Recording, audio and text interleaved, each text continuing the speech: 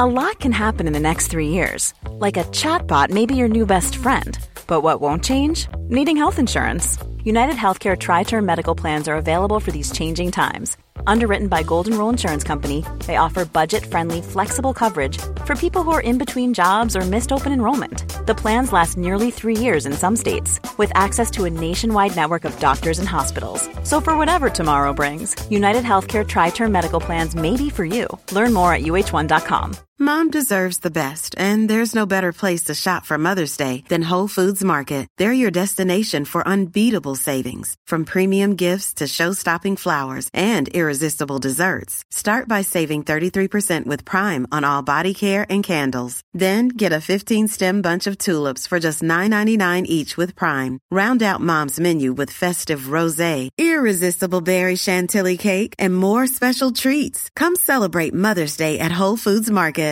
There's never been a faster or easier way to start your weight loss journey than with PlushCare.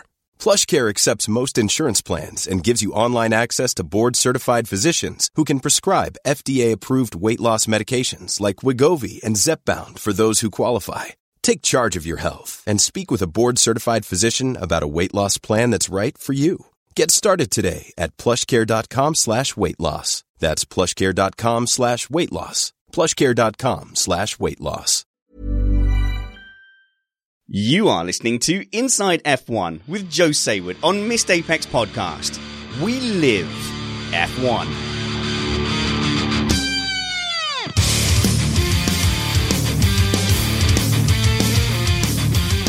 Welcome to Inside F1 with Joe Sayward on Missed Apex Podcast. I'm Spanners, the host and producer of Missed Apex Podcast.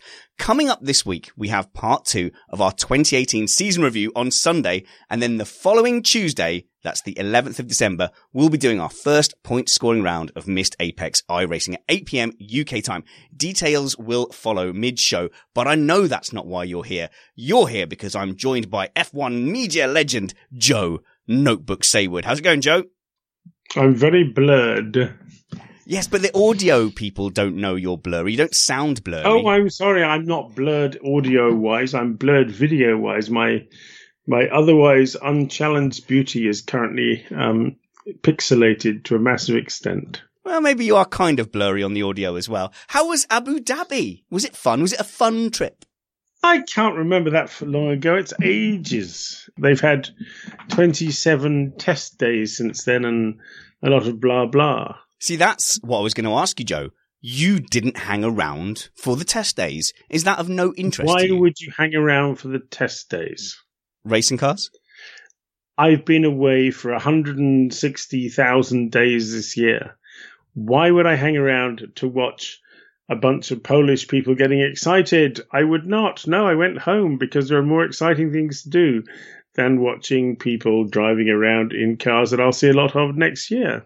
That's true. So is it just that there's little journalistic value in it? No, it's because I want to go home. The answer is because I haven't been home a lot. And I have vaguely remnants of a family. And I have, all these things that people don't understand. They think that we should all be at their beck and call day and night. And the answer is no, thanks. I've done my time. I'll see Robert Kubica in a Williams next year, maybe.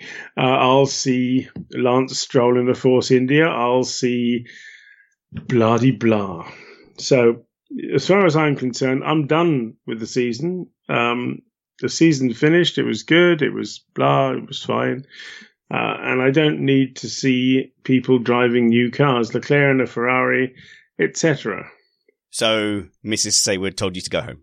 It's not quite like that. It's not that simple, but I want to go home. So for us, sat at home, it does feel like the most exciting thing in the world to go and see cars going around. But is there no part of you that was intrigued just to see, the dynamic of Kimi Räikkönen in his blank coveralls getting into a Sauber?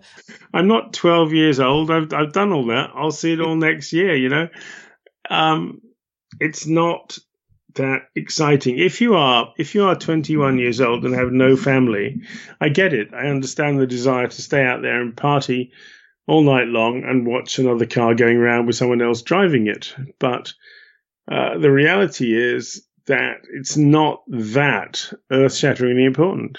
So famously, you have said on this podcast that you don't go to any of the parties post-race because you're too busy putting together GP Plus magazine, your e-magazine that is out mere hours after the race finishes. But surely at the end of the season, it's a little different. Is there not a journalist, after party, end of season party, a Hall of Famers party? Because you this season were added to the Paddock Hall of Fame. Yeah, but, when you get to 11 o'clock at night on the Sunday after Abu Dhabi, there may be parties going on somewhere. But generally speaking, by the time I'm finished, all the parties are over. In my career, I think I've made one post-race party. And that was in 1988. And they shut the door in my face as I arrived. So, no, we didn't have any time. We finished the magazine. We drove to Dubai. We caught the aeroplane and we were done. So I can't believe they shut the door in your face in 1988. Did you not say to them, do you not know who I'm going to become? There's one thing you'll never, ever hear me say. And that is, do you not know? Because that is the worst kind of person. In fact, the only people who use that line are traffic wardens, city councillors, and fans from Poland. Do you know what? Don't provoke the Polish listeners, Joe. We're all friends here. I'm not. You should see what I have to put up with. I'm a very, very calm human being, but the rubbish I have put up with from people slightly to the east of Stettin, some people, is not fair. It's not fair. They're a passionate fan base. Should we not remember that when Lewis Hamilton first came onto the scene, though, there was a lot of new Formula One fans that came in? We should not remember because nobody was in the same league as the lunatics who represent that particular country.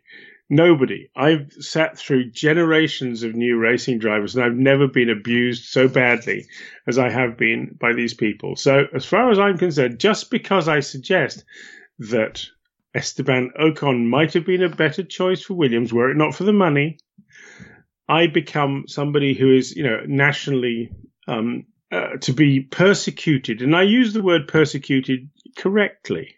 I thought you were going to say loosely, which would be more accurate. No, correctly, because okay. I feel very persecuted by a bunch of people who don't know, a bunch of fanboys who are just very excited. I understand being very excited, but being very excited and being abusive and unpleasant, I'm sorry, but you won the world championship in that. Joe, also a very passionate man. Of course, I will say here at Missed Apex Podcast, fans of all drivers are absolutely welcome. They are welcome, absolutely, but they don't have to call for my crucifixion, death, and all the other things they call for. That's all. When it comes to the preseason, though, do you have a different attitude to testing? When it comes to Barcelona testing, do you think, right, now I want to get a feel for what's going on in the new season? No, because I haven't been to testing since 1988, and I've never been as bored as I was going testing. Oh, no. Seriously, you know that I don't do testing. Testing is a bunch of people driving around trying not to tell anybody anything, and any journalist who turns up there has to make it up as he goes along because there's no information. Even if there was information, they don't want to let you know. They'll tell you a bunch of stuff that's not true. But the fact is, it's a complete waste of time. We find out what's really happening in the Formula One world when we arrive in Australia, and that's when I turn up. Well, I tell you what, Joe, I bet you could swing some inside F1 media passes for Barcelona testing, and I'll prove you wrong. I'll go and get some real insightful journalism. Please feel free to try, but you won't see me there. Fair enough. Now, tentatively, we are going to have to crawl back to Williams because that is the first topic on our show notes. Now, fans aside, Polish fans aside, Robert Kubica has been selected to drive for Williams in 2019. Now, I know that you've copped a lot of slack for being wrong about this. However, I think at every stage of our conversations, no, this is what I'm saying. At every stage of our conversations, you've probably taken the most reasonable view. And it has seemed to take quite a sharp right turn in circumstances that has opened the door for Robert Kubica. I mean, namely, Sergei Sorokin seemed like a shoo-in for a second season in F1, but there was a little bit going on with his backers. It's down to money. It's down to money and romanticism. And, if somebody had come along, if Esteban Ocon had arrived with more money, he would have got the drive. Esteban Ocon is, on paper, the logical best choice. I'm not saying that Robert's rubbish, because he's not. But I'm not saying also that Robert is the right choice. I think that you have to... Somebody's trying to telephone me. It's probably someone being abusive. Hang on. Oh, God, here comes Poland calling. No. Some of them actually, would you believe, some of these people have my telephone number? Oh, no. Well, what is it? And we'll make sure that nobody rings it again. Just say it now and everything will be fine. No, I'm not going to say it at all. But I mean, the fact is that you would not believe the means to which I get abused. So... Yeah, but I think the most important thing to note here is that it's 2018 and no one has a ringtone anymore, Joe. I do. Actually, it was my wife. Oh, so there well, you are. Lots of love to Mrs. Sayward. So the feeling I get from Williams at the moment, and do tell me if I'm wrong, is it kind of feels like the whole team is set up purely for the sale of 3 racing slots, 3 racing opportunities. And it feels like all of those are going to the highest bidder. We've got Kubica, we've got George Russell, who I presume is backed by Mercedes. And then we've got Nicholas Latifi, who is, to quote their video, in for the full 360 experience, which translates roughly into he has paid a lot of money to be our reserve driver. That's a fair assessment. I mean, Nicholas Latifi is occasionally very quick. He has some talent, clearly. But he's not a very good racing driver, and he's, when I say he's quick but not a good racing driver, I mean that Nicholas will be on pole position, but when you put him in races alongside other people, he doesn't like it. And, they have, money is not a problem. And the only reason that Nicholas Latifi is in the running for a Williams test, reserve, whatever drive is because he comes from one of the wealthiest families in the world. And I'm sorry if that sounds cruel, but that's the reality. And, if Williams had the money to choose the best possible driver, they would have chosen Ocon. It's as simple as that. It's just, and it's dreaming to suggest otherwise. I get why people say it. I get that people are biased. But the fact is, and it's got nothing to do with the fact that I live in France and Esteban Ocon once lived in France and doesn't anymore. The fact is that is a reality. And Williams is trying to survive. Whether they'll do it successfully or not is another matter. Why is your hand raised? Because people think that I'm interrupting you, and I don't want to be that guy. So you're just waving. Hang on, please, Mr. Sayward, Hi. Can I interject? Hi. Are Williams really? Now, yes. Are Williams really on that much of a breadline where if they don't take a paid driver, they are gone? Because it's hard to get away from the nagging feeling that actually this is just a deliberate philosophy, that they're not out there to win races. They're out there to be a functioning race team that brings money and turns a profit, because they do turn a profit. Damned if I know what Williams is doing, because it doesn't make any sense to me, any of it. George Russell makes some sense, and there was money to actually run him. If you have to have somebody else to pay for it, whether it's Sorokin or Kubica or whoever, or Pastor Maldonado, you take the best compromise available with money, which is what they've done. They think that the best compromise available for next year is Robert, which is fine.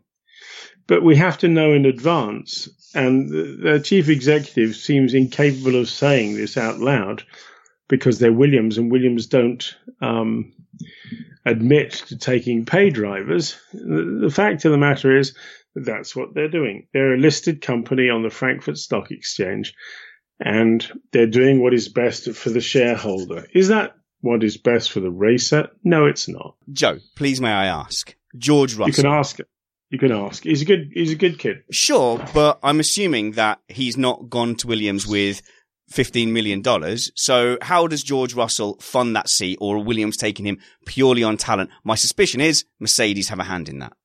Of course they have a hand in it, but Claire Williams herself has said that we took George on talent alone. They had a payoff from the Stroll family that funds something. So you take a good driver, or you take a driver with potential. You sign him a long-term deal, and later on you sell the deal to somebody else. It is a classic Williams tactic. If you want lists of names, I can go back to Jenson Button, who had a 5-year contract with Williams, which he had to buy his way out of. One year they should have put a button on the side pod because he paid for the team. Maldonado paid to get out of his contract. Valtteri Bottas had to get out of his contract. That involved money as well. It's a long-term history. It's not a history they should be proud of. It's not a history that, as a Williams fan, I like. But that is the way it is. So George is probably under a long-term contract, and it will involve him buying his way out if at some point in the future they want him. Now, he's a very good choice. So as a young driver coming in who has to sign what he gets, that's a good choice from him. Joe, we've got questions from Twitter because you're a very popular boy. And Edgevind Anderson from Denmark has asked a question about Racing Point. And I think this is a huge curiosity. And we know that you have an in with team bosses and a great understanding of the business side and management of F1. His question is, what will be the real name of Racing Point? I heard that it was a temporary name, and also any word about the livery, or do they keep BWT as sponsors? So do you have any insight into Racing Point? Was this just a name, plucked out of an algorithm? Pretty much, yeah. I have talked to Lawrence Stroll about what they're going to call the team, and he says, we have a few ideas, but we're not saying just yet, which is fair enough. I understand that. I don't have a problem with that. They will name the team before Thursday in Australia. That's when they have to do it. They're entered under the name, they don't want to be Force India. Nobody wants to be Force India. That's ancient history. But, they have a choice of team names. We can look up on Companies House to see if the name has been changed. It hasn't. You can ask the team bosses what's the name going to be. And if Lawrence says, we'll find something good, but either he doesn't know or he knows and he doesn't want to say, which is fair enough. That's his team. He can play the game. I don't suppose they call it anything Danish, but Viking racing might be a great idea, but I don't see it happening. So I think possibly that Lawrence will call it something that is very, very middle of the road, if you want my opinion. I don't think he'll go for anything wild and wacky. He might go for something sort of more dramatic like Pacer racing or Sprint, or I don't think he's going to use it for a commercial. He told me he wasn't going to use it for anything commercial. Maybe he's changed his mind. But when I asked him if he was going to call it for something commercial, like whatever the next hill figure is, next hill figure racing, I said, are you going to get a fashion brand and name the team after it? He said, no, that's not the plan. So he may change his mind, but it's his team to play with, and all you can do is ask. You can't look into their brains if they don't want to tell you. So you have a bit of insight into Lawrence Stroll, or Papa Stroll, as we like to call him, and we are curious about what his potential in this sport is. It surely can't be that he's gone to all this effort just to indulge his kid for a season or two. They have to have some real ambition in racing because they seem to be going all in. Is this just him throwing Stroll bucks at it, or is he gathered in investors? Does it look like there's a long-term infrastructure in there? I think the answer to that is both. There is certainly an element of Lance being his son. There's no question about it. Why else would you drop Esteban Ocon in place of Lance Stroll? Sorry. There's no other argument that is more convincing than that. Having said that, I think they look at it as a financial opportunity, which it clearly is. And if it's not Lance who's there, maybe it'll be somebody else. There's nothing wrong with believing your kid to be good enough. Lots of people believe their kids are good enough for everything. They're not necessarily good enough, but they have to learn the hard way. You can't tell them It's actually cruel to tell somebody that their son's not good enough. It's not nice.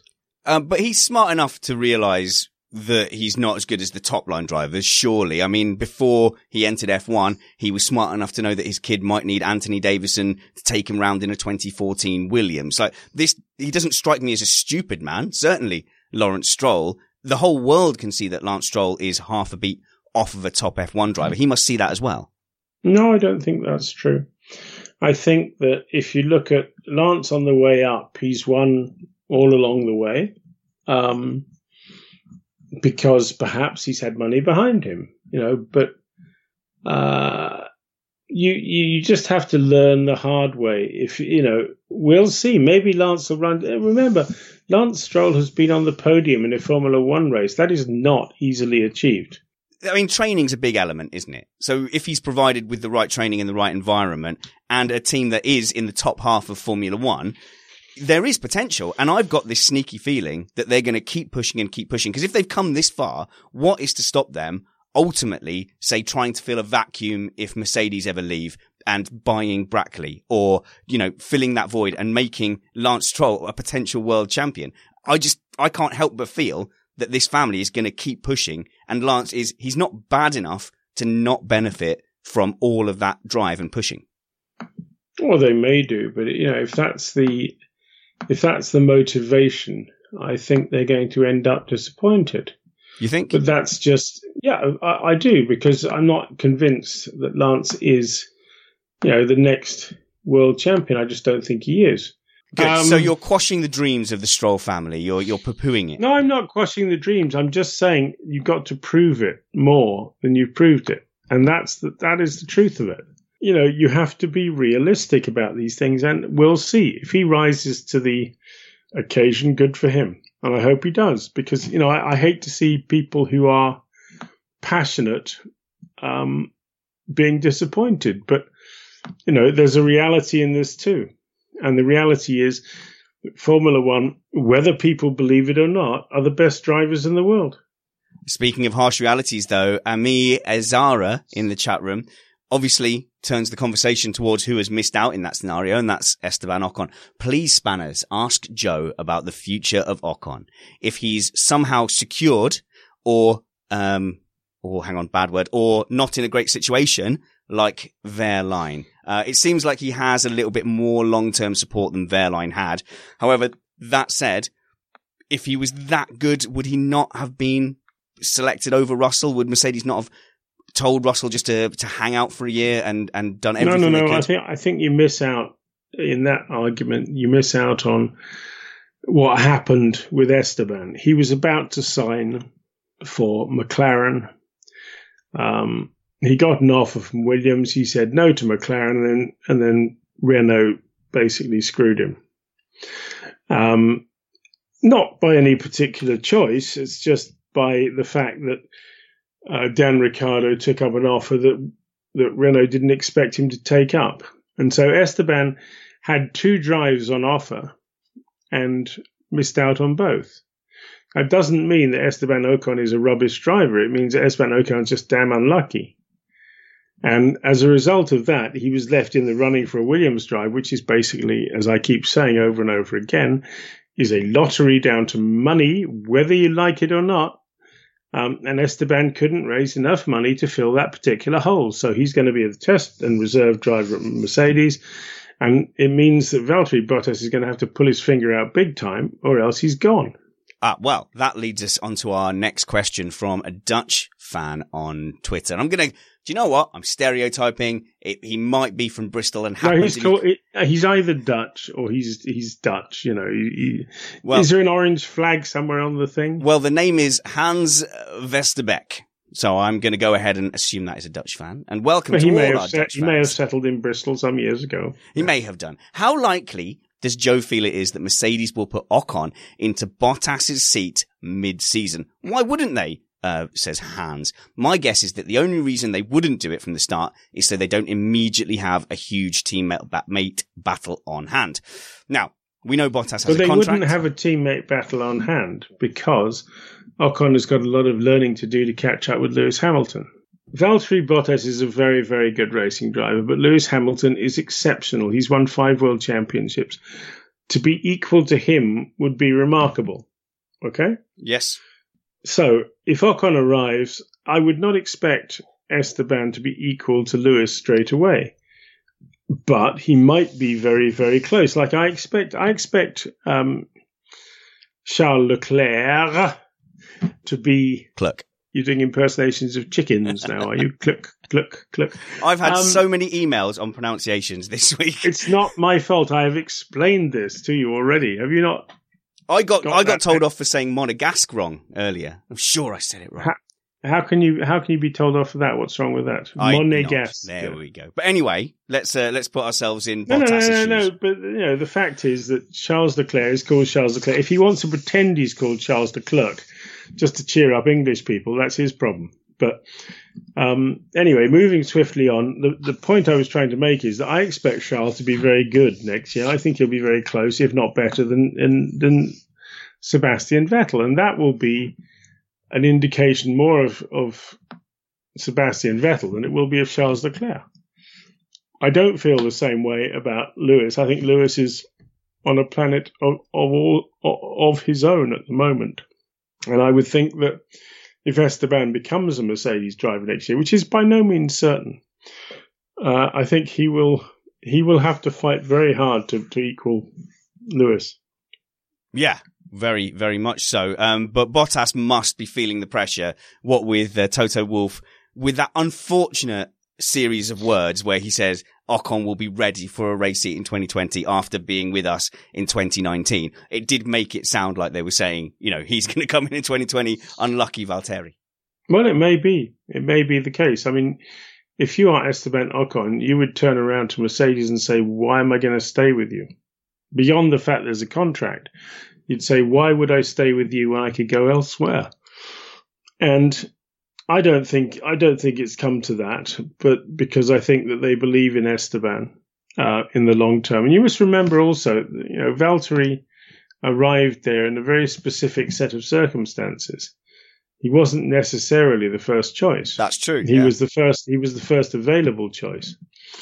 When no one expected at that period of time, no one expected Nico Rosberg to retire. Not that anyone's missed him a great deal, by the way, but nobody expected it.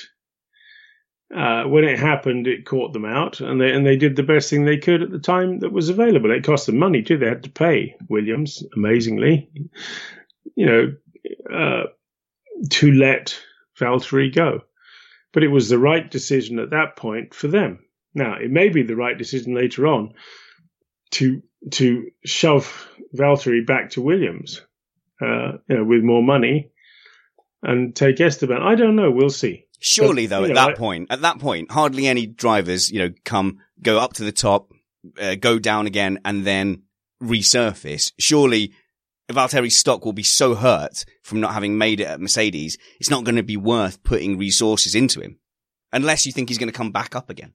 No, it's worth putting resources into him as a way of making him feel better. Oh, here's a good question in the chat room from Don Byrne. Question for Joe.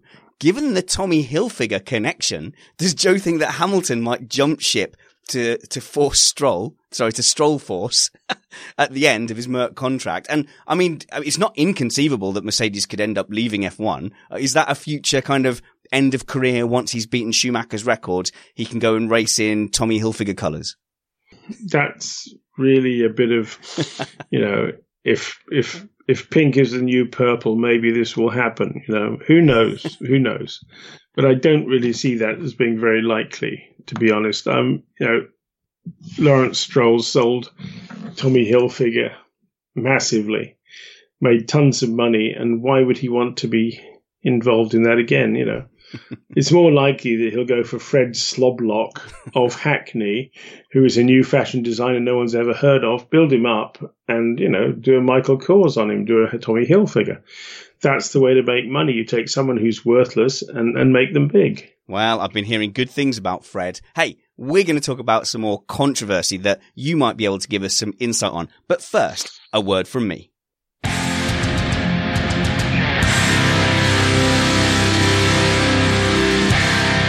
Hi guys, thanks for listening to Inside F1 with Joe Sayward. If you want to follow us at Missed Apex F1 on Twitter and me at Spanners Ready. We are going to be doing our first point scoring round of Missed Apex iRacing. And with Joe's newfound love of sim racing, we might even be able to persuade him to come with us as well. We'll be going next Tuesday on the 11th of December at 8 p.m. UK time. It's open to any listener. The game itself, iRacing, is free to download and you can jump on a 1-month subscription for less than £10 to see if you like it. So if you have a gaming wheel and a PC that runs games, then you could start racing with us for less than £10. It's also live streamed. We have commentators and we will have a group Discord chat. It was a ton of fun last time on our first iRacing evening. You can hang out with some of the crew and do a bit of racing with us. Contact me if you want to be added to the list, and I'll make sure you get all the details. You can get me on Twitter DM. You can friend me. You can be my friend on Facebook by adding Spanners Ready on Facebook, or you can just send me an email, spannersready@gmail.com. Hope to see you there. You will probably beat me. I'm not that good.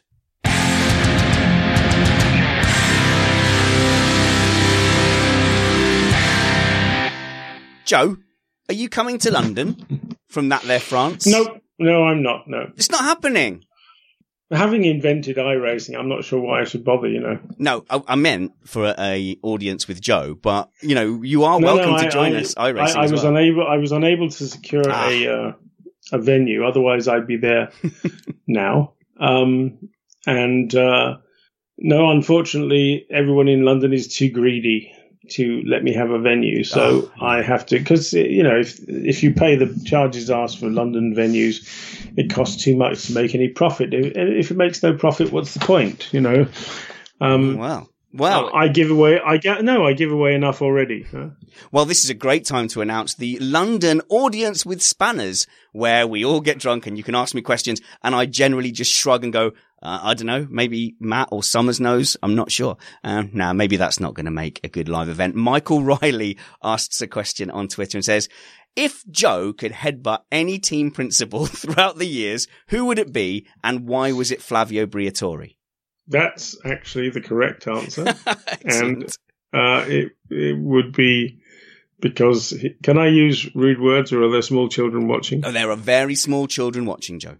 In that case, he was a jolly bad fellow. A rotter. He was a bounder. And he deserved to be headbutted full on the nose. And I would happily have broken that.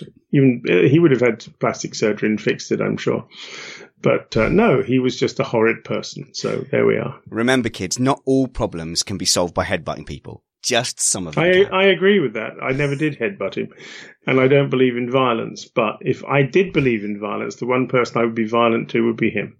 Excellent. Good to know. Thanks for being a good sport and answering that question. He's completely joking, kids. Joe would never headbutt anybody. But butting heads. I've never headbutted anybody. I have punched a marshal once, I admit it. Hello to all the marshals listening. In extreme circumstances, but I did. The only time I've ever punched anyone in motor racing was a marshal at Manicourt. No, it was La Châtre, actually. La Châtre, a little-known French racetrack that no longer exists in any real form, internationally speaking. And this man said, you can't do this. And I said, it is my job to do this. And he said, you can't do this. So in the end, after a number of exchanges, I used the only possible explanation that he would understand. And he understood. Use your words, Sayward. Use your words. I'm going to ask him. I punched him, and he was so surprised, I think, that he didn't bother to do anything about it because I was gone by the time he realized that he'd been punched. I always think it's rubbish in films where they get punched and then the next thing they do is form a plan and pick up a thing and throw a thing. No, when you get punched in the face, you sit there and think, oh no, I've been punched in the face. But let's talk. I don't know. I didn't analyze the situation. I was far too busy trying to get to where I should have been allowed to go and wasn't allowed to go. And so I was doing my job and I wasn't really worried whether or not he felt that his mascara had been knocked out of place. I was just trying to do my job properly. And there was no argument, ultimately. If it had gone to court, he would probably have won, but he didn't know who I was, so it never went to court. And it's too late now. Ha! Didn't he know who you were? I was a nobody then. Never. And actually, to be honest, I'm just a journalist, You've got to get things into perspective here. I can't go around punching everybody. It's not something that journalists can get away with. I'm just a chef, Joe. Just a chef. Now then, Haas. I want to talk about Haas because I am a fan of Haas. I have a Haas hat here. However, when Haas... You need to be very careful how you say the word Haas hat. But I pulled it off because I'm a talky kind of guy and I got it right. But when I heard that Haas had called out another team for not building their own car, well, I nearly choked on my cereal, Joe, and that's all I'm going to say about that. Can you give us some light into... You need to change your cereal to something more edible. Haas has been challenged several times on not building their own car, and they've been investigated, and they have won every single time.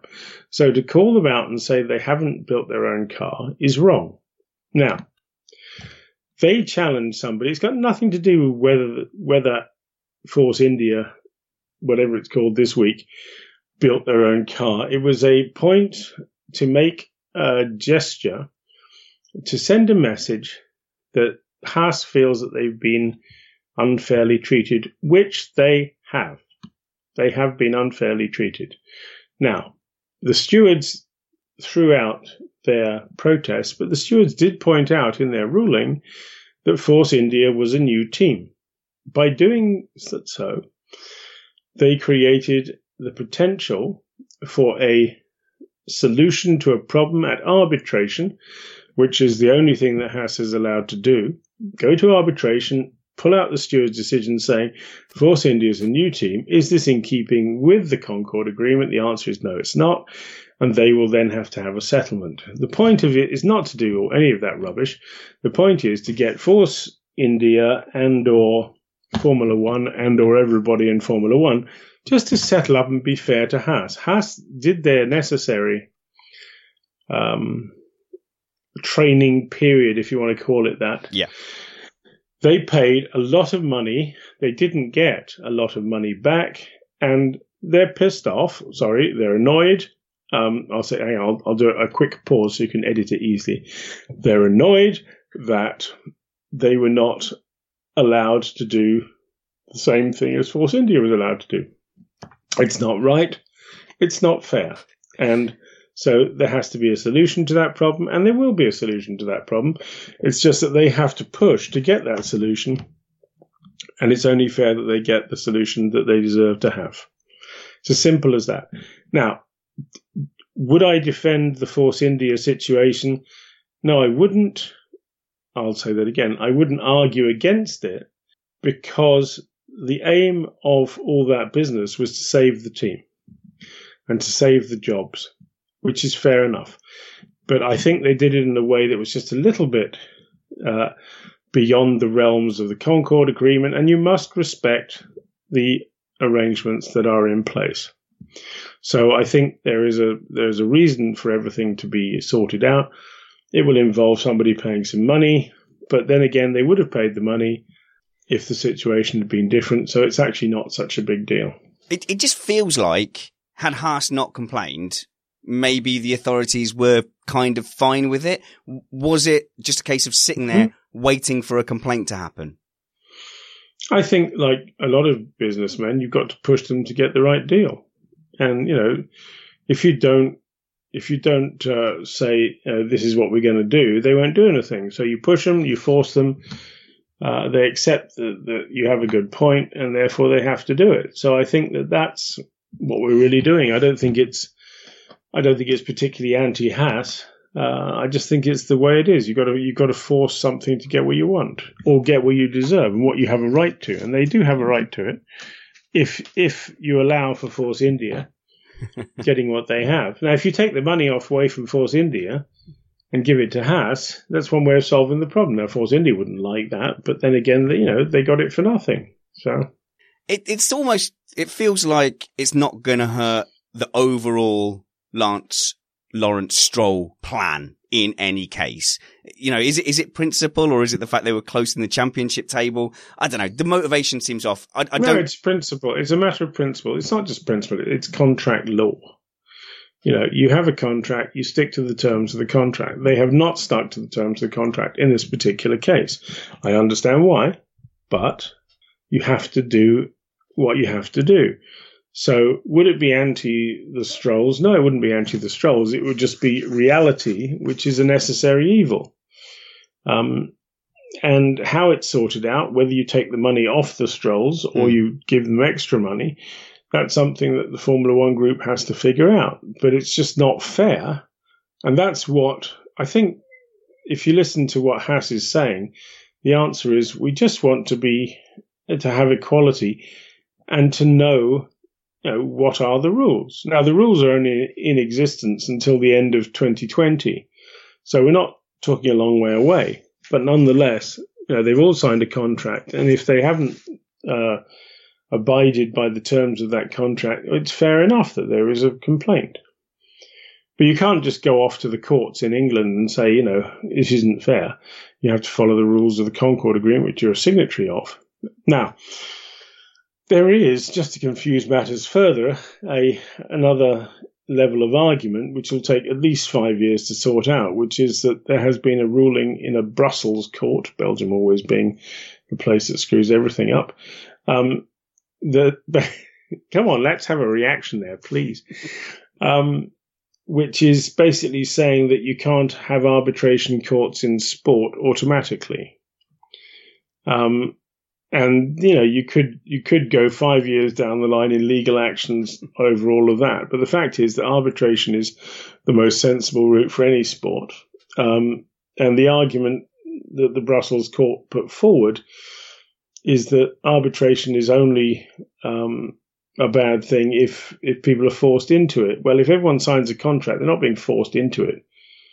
They do have a choice whether they sign the contract or not. If they want to be part of Formula One, they sign a contract. That's not forcing. It's an interesting argument, but it's not forcing. It's a choice you make. If you don't want to be part of it, don't join it. Joe, I'm having the same effect when you get deep into politics and legality that I have when Summers gets into technology stuff in F1 and when Matt Trumpets gets into tyres, which is I just sit there and go, I zoned out.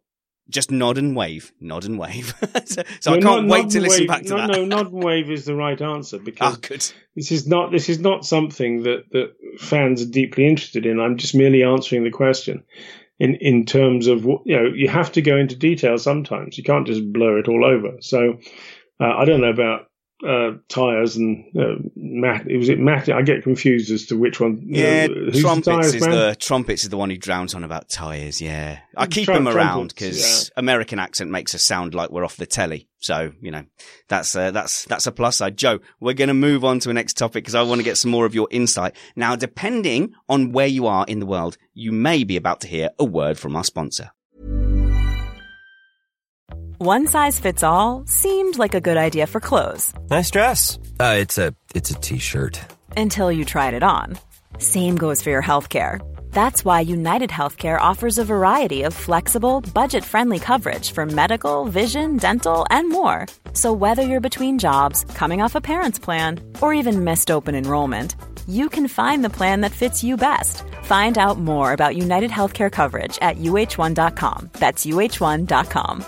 Quality sleep is essential. That's why the Sleep Number Smart Bed is designed for your ever-evolving sleep needs. Need a bed that's firmer or softer on either side? Helps you sleep at a comfortable temperature? Sleep Number Smart Beds let you individualize your comfort, so you sleep better together. J.D. Power ranks Sleep Number number 1 in customer satisfaction with mattresses purchased in-store. And now, save 50% on the Sleep Number Limited Edition Smart Bed for a limited time. For J.D. Power 2023 award information, visit jdpower.com/awards. Only at a Sleep Number store or sleepnumber.com. I'm Sandra, and I'm just the professional your small business was looking for. But you didn't hire me because you didn't use LinkedIn Jobs. LinkedIn has professionals you can't find anywhere else, including those who aren't actively looking for a new job, but might be open to the perfect role, like me.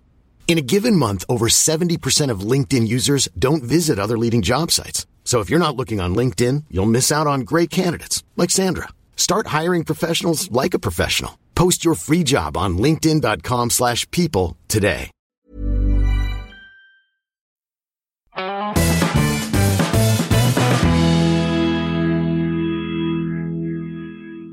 Welcome back. Joe, I've got more questions from our Twitter followers. Christopher Fonseca asks, are there any updates on Red Bull Honda? Does it look like they'll be competitive in 2019?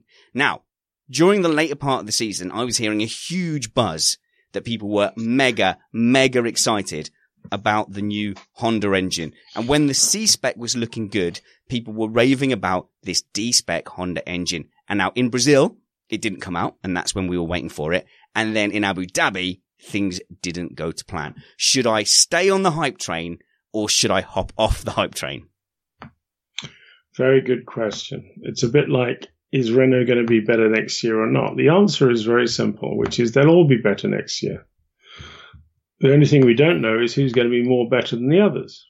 So I was talking to Cyril Abiteboul just the other day about this. And the answer is we don't know what the pecking order is going to be. We know our engine's this much better, but does that make us better than the others? We don't know. And if Honda was smart, they would say the same thing, because they might be better, they might be worse. But right now, we don't know. Until we see them running, we don't know the answer to that question. And anyone who says they do know the answer to that question, is dreaming, because you can't. Why are you laughing? Because you sounded like a 7-year-old briefly. Anyone who says they do's. It was good. It's fine. It's endearing, Joe. It's just I'll that, take your word for it. It's just that we have in our heads that Red Bull is this amazing aerodynamic machine. And they've certainly earned that reputation. If only they had the power unit in the back. And they ended up rebelling and saying, no, we're never going to get any further with Renault. And they folded. I think they thought if they stay with Renault, they're going to have another season like this season. They've taken a big gamble by going to Honda. I don't think that's right. I think that you have to take into account a number of things. One is they gave Renault several years of abuse. The Renault didn't really deserve, as Renault effectively won them 4 world championships before then. They gave them a bunch of abuse because they couldn't win the 5th, 6th, 7th and 8th.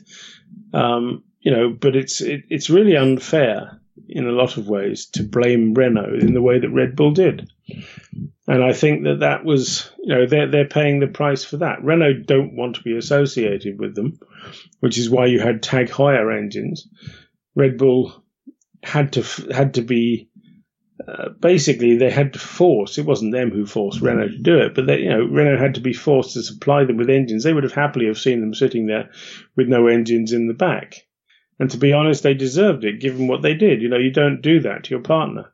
So Red Bull have found a new partner. Are they going to be better? Are they going to be worse? I don't know. Actually, we do have a Renault-related question here, Joe, from Lewis McMurray. Thank you very much for getting in touch with us. Joe is on Twitter, by the way, at Joe Saywood. That's really... I am. Yeah, it's easy to find. And I'm at Spanners Ready. I've said it before, but why not? I press record and do the editing. I deserve it. At Spanners Ready. Or you can follow me at Spanners BBC if you're feeling posh. But Lewis asked us. Or you know anything about cooking. Oh yeah, I've been talking about cooking quite a lot on local radio. Look, I know you guys mostly tune in here to hear about where you can find out about, the subjects of local Cambridgeshire, traffic, weather and news. It's on FM something. But Lewis McMurray is interested in Formula One. Please ask Joe for his honest prediction of what 2019 will look like for Ricciardo. And does he have the tools to galvanize a team like Schumacher did? Renault need a big development/spending increase to catch up with the top 3.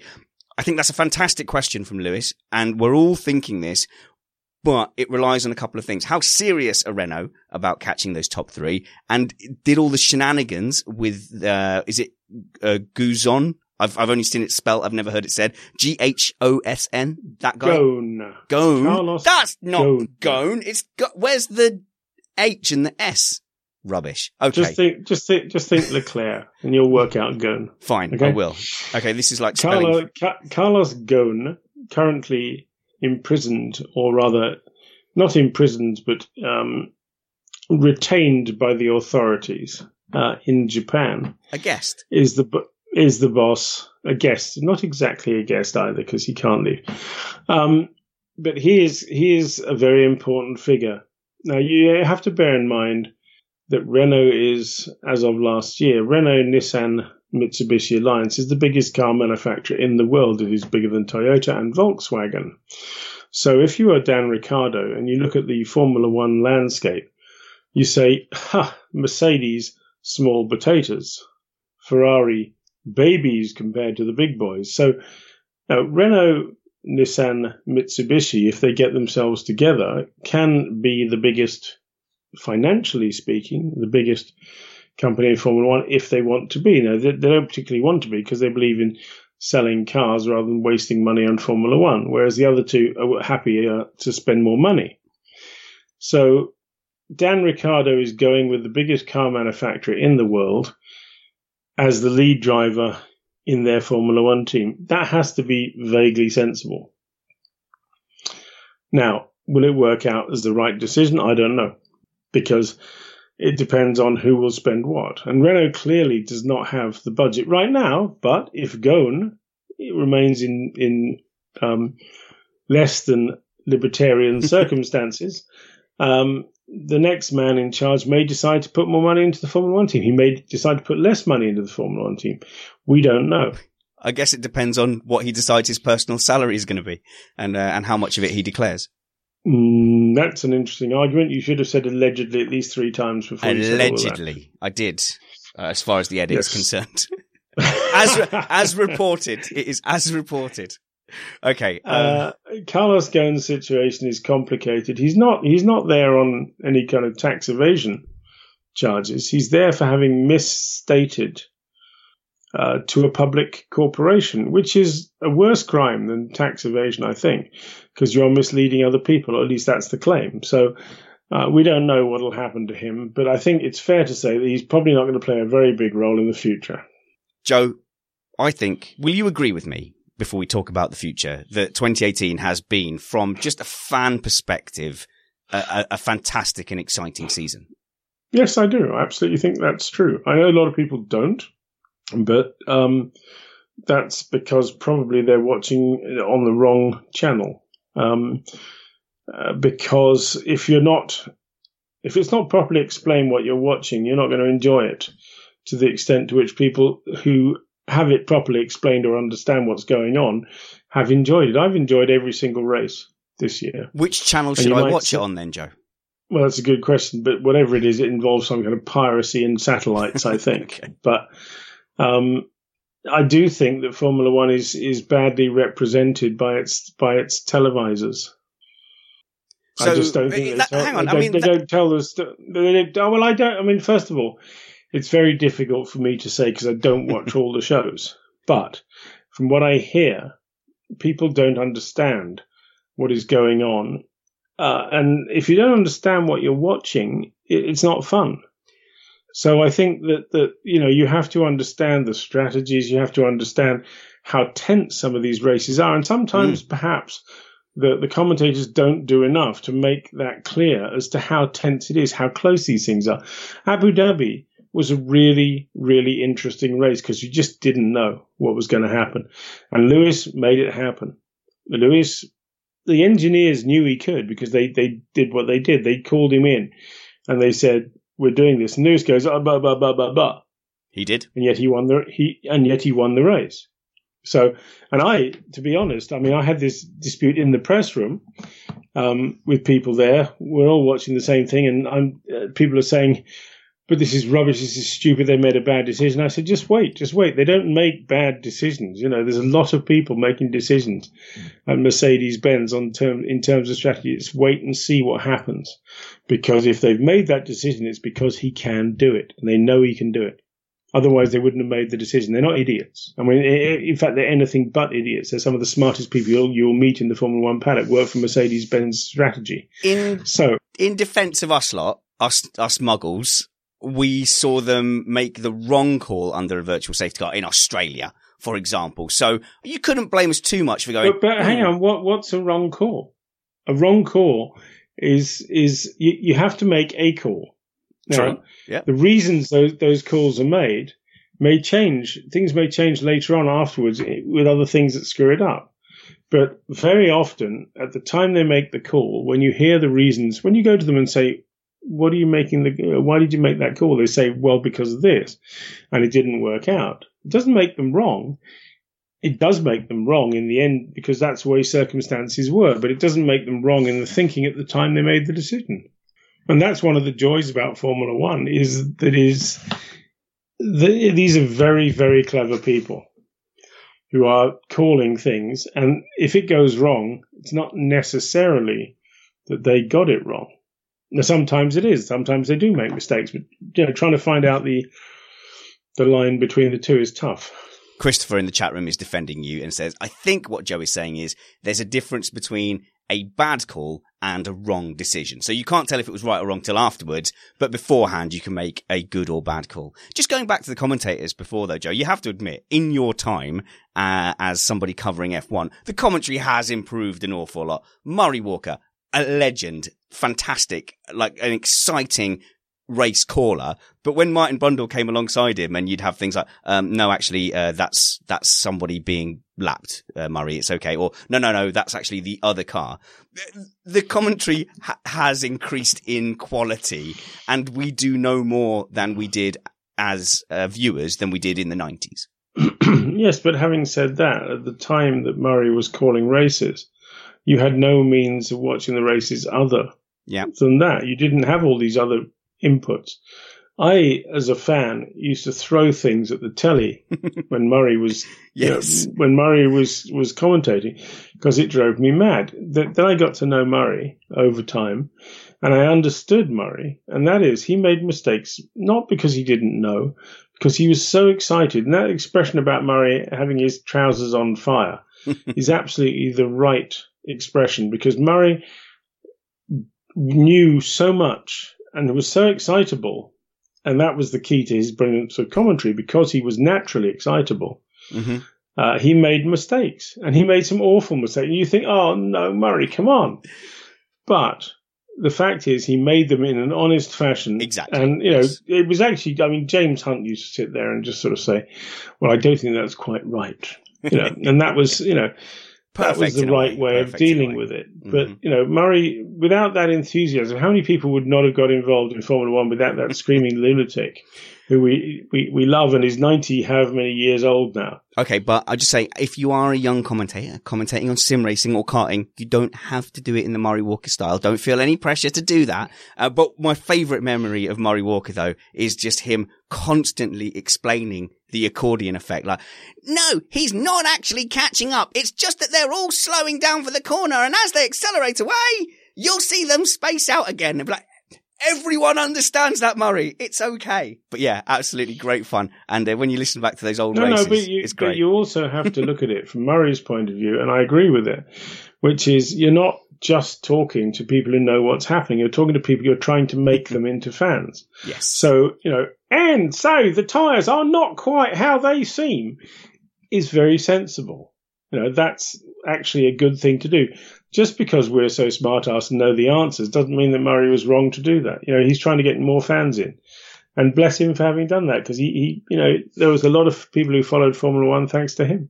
Absolutely. No, definitely not doing down Murray Walker at all. He is one of the soundtracks to my childhood, certainly. Joe, thank you so much for giving up your time to join us here in the shed. I got the heating on today, so it's not been too cold. However, will you come and join us before we start getting into the testing to talk about the new regulations? Because I'm sure you have a lot of insight into that. And we're so kind of mixed between hearing stories about how it's not made a difference and then hearing all the propaganda that it's going to make for much better racing next season. So just quickly, are you optimistic or pessimistic about the new regulations and the visual effect they're going to have for viewers next season?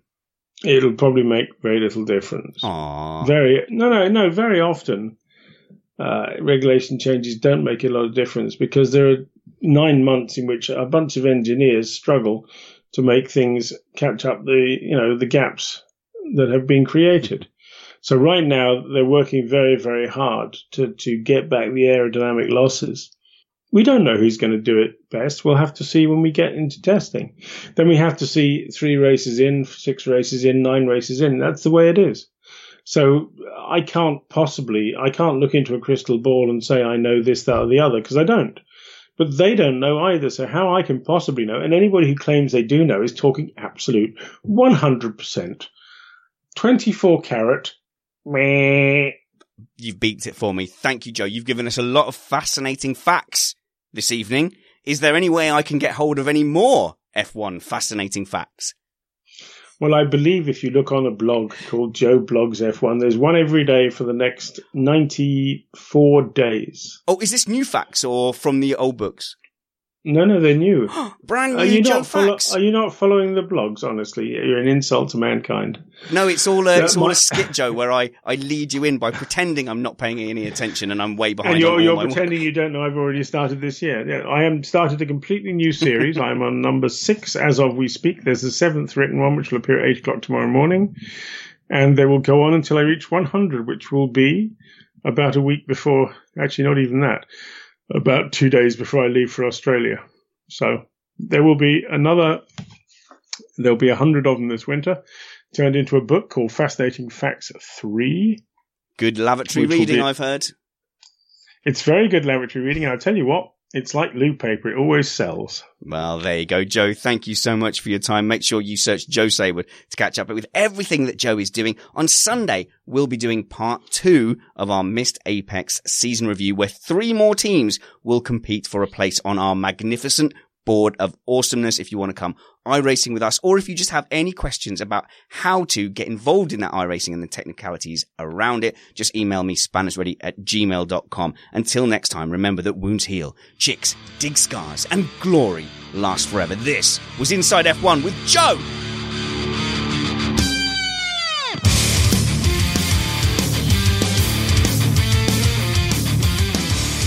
Well, they keep tuning in, Joe, so it can't be that bad.